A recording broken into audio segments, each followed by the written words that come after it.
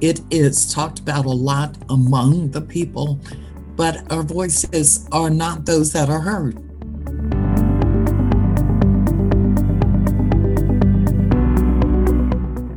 I'm Dr. Lisa Fitzpatrick, founder of Grapevine Health and your host of the Grapevine Health Podcast, a podcast highlighting stories, health insights, and experiences of community members. We started this podcast because too often discussions and decision-making about health and the healthcare system don't include perspectives from the people we serve. So listeners, if you have a personal story or an experience from working in the community or on the front lines of healthcare, contact us and we might have you on the show.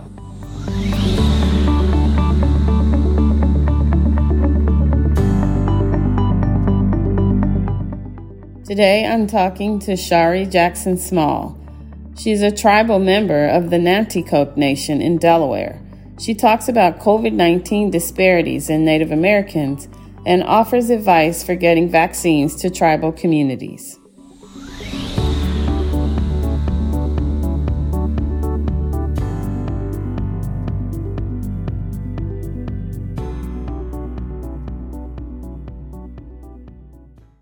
Hello, Shari. How are you today? I'm just fine. Thank you, Dr. Lisa. How are you?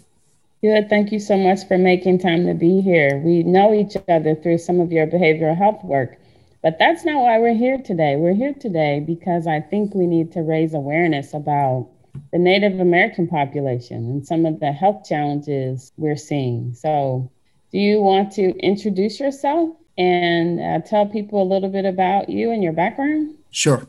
My name is Shari Yvette Jackson Small, and my father is Native American. His tribe are the Nanticoke people from Delaware, right where Delaware, Maryland, and Virginia all converge.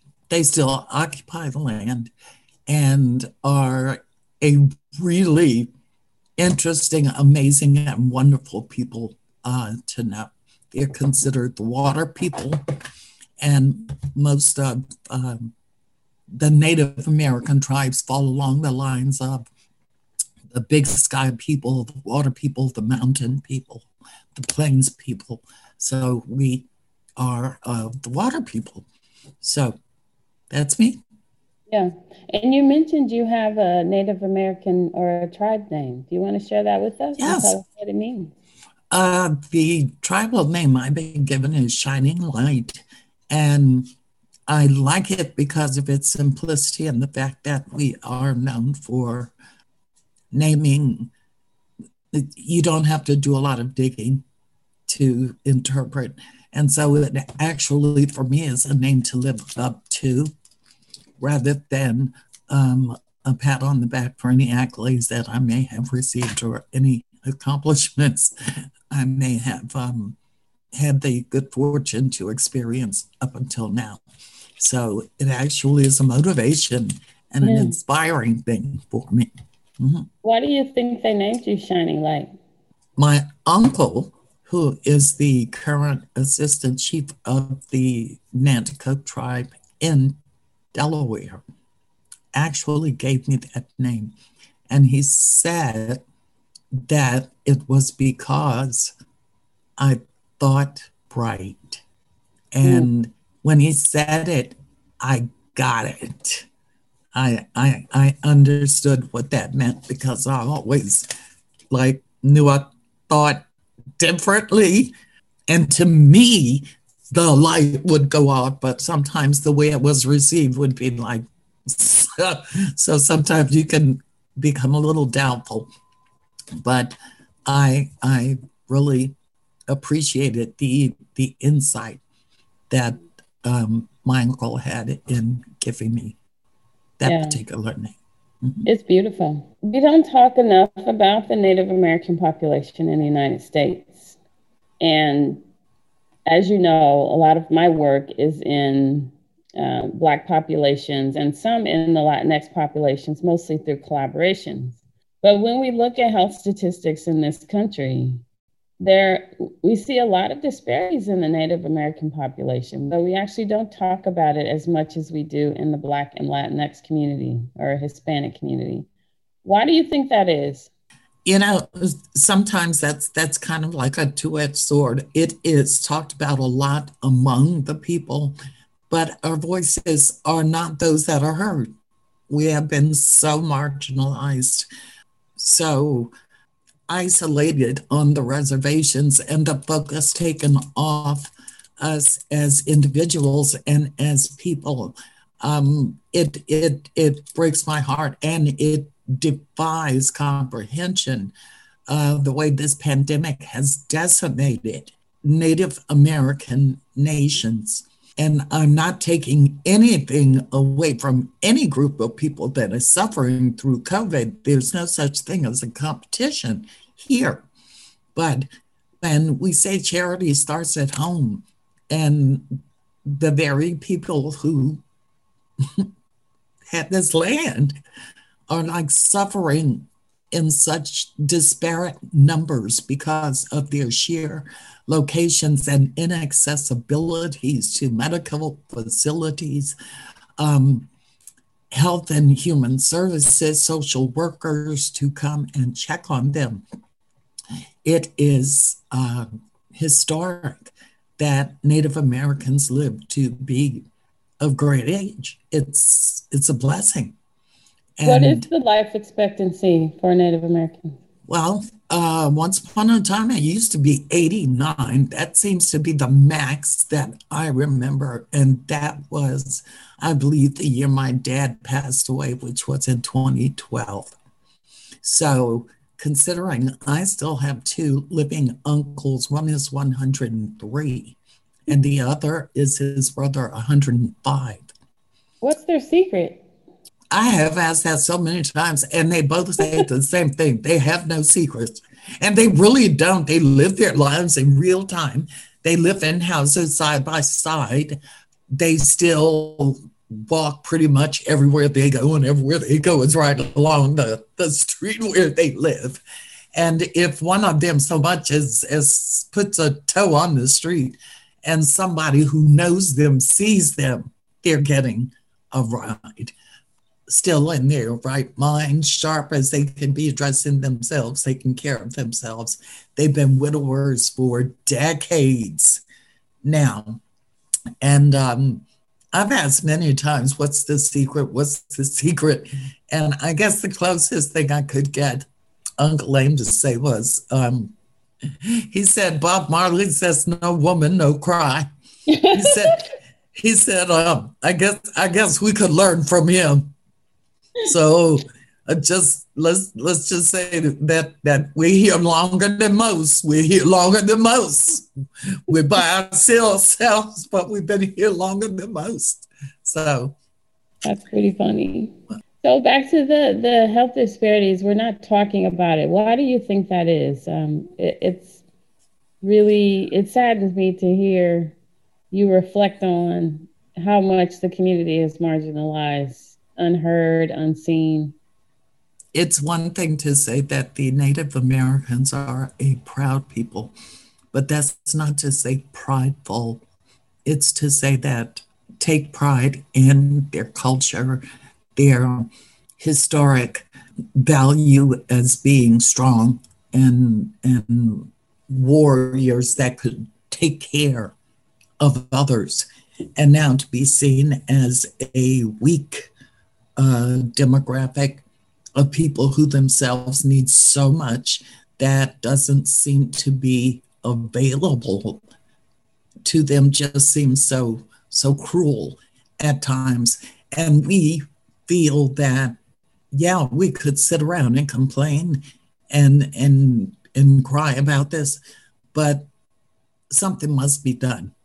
So more of us feel that, okay, we need to be doing something about this. Those of us that can, those of us who are being personally affected. I have, mercifully, most of my relatives are here in this area and they're doing fine. But our sister tribes, I have some very, very close friends in Navajo Nation. They are, my goodness, my friend has lost at least 13 relatives in less than the last 6 months. From COVID. From COVID. And they all live together in, I think, 2 houses that are nowhere near a hospital or even a really good urgent care facility. And they had to travel 2 days to take each one of the family members there. And is that by car? How are they traveling? They were traveling by horse and by car. Wow. So they would travel, first of all, by horse to get from the reservation itself. And then they would rent a car when they could get to like a major artery or thoroughfare and drive. You can read stories. I read a couple weeks ago how hard it is for them to have to go way out into the deserts, into the far reaches of the reservations to retrieve deceased bodies and bring them back for embalming and readying them for burial. And how often it was starting to happen that it used to be one person's job, and now it was like everybody's job. It was like the volunteer fire department was like now the volunteer funeral department too, to help get all of the bodies buried. So it's really can't be overstated, but who's listening right now? Seems like not really anybody is. I'm curious though, in some of these remote areas, do they know how the virus is being introduced into the community? Are people having to go out and work on the front lines, or is there some other phenomenon? The people that I know personally, they are frontline workers. Mm-hmm. They are nurses, EMTs, firefighters, police, teachers, a lot of them, ministers, people that serve in the public sector because they live basically in a very rural setting. It's not so much like it's happening in their schools so much. The teachers don't seem to have escaped unscathed, but they have gone largely. It could have been a lot worse. And the children have done well. What about digital access? Are people well connected, or are they relying on smartphones? Considering digital access, even before the pandemic, was sketchy because of areas that, especially for like the plains people, the mountain people, the big sky people, there is internet, but you need to be located near civilization. You need to be located near some sizable town or place where there are satellites and that sort of fiber optics, whatever is needed to support internet access. So that said, a lot of natives are doing well to have libraries or have access to digital and technological methods through their schools, their libraries. But then that limits and kind of curtails the times and opportunities that can happen and limits it to like the length of the school day. And it doesn't really serve the adults so much as it does the kids.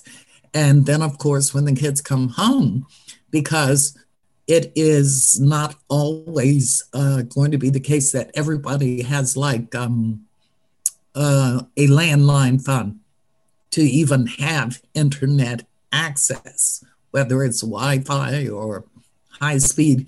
They may not even have a phone. There may be 3 phones on an entire reservation. And what about smartphones? Individuals that can afford them, get them. It's not like there's any kind of government giveaway program where you can sign up to get these things. And again, they work on satellites as well. There are areas where you can absolutely be driving through and whip out your smartphone and see it says no service. Okay, so no service means no service. So even if you have a smartphone, you still don't have access if you are so far out. And there are not any reservations that I can readily think of that actually have satellites attached to them or anywhere near them. So this is not a situation that anybody has addressed. And I think this is one of the reasons why a lot of the reservations are starting to go dormant now, because the young kids are moving because they're trying to keep up with the technology and they realize it can't happen on the reservation. So you mentioned it's time for us to do something about this. I'm assuming you mean the situation with health inequity in the tribal community. What do you think we need to do? I think we've been talking about this and showing charts and graphs and talking about the statistics for decades, but here we are. So what do you think? I agree that this is not a new situation. This is not new ground that we're covering here. We're not discovering fire. What needs to happen is more awareness needs to be brought about, not just to, see us, see our plight, see what's going on. Because right now, I know a great deal of our focus is on the sheer numbers of humanity that are dying in India. And 3 or 4 months ago, India was not our focal point. Today, it is. So once again, nobody's trying to step on anybody's toes as in we're worse off than anybody else. But it is time. We're talking about sharing the vaccines outside this country, which I think is an awesome and really compassionate, philanthropic type thing to do. But not when we have droves of Native Americans that are still dying for lack of the vaccine. Well, listen, thank you so much. This is great. I would love to continue this conversation both on and offline. Can do. And figure out how we can work together to help address some of these issues. So thank you so much for being here. Oh, thank you so much for having me.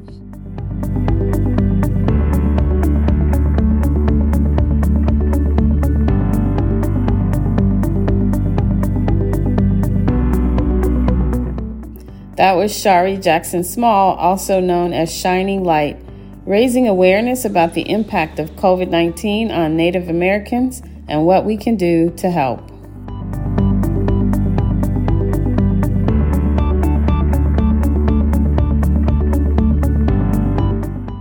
Thanks for listening to the Grapevine Health Podcast. Our producer is Nicholas Elias. Please like us on social media. You can find us at Grapevine Health on YouTube, Facebook, and Instagram, and on Twitter at Health Grapevine. Until next time, I'm Dr. Lisa, signing off.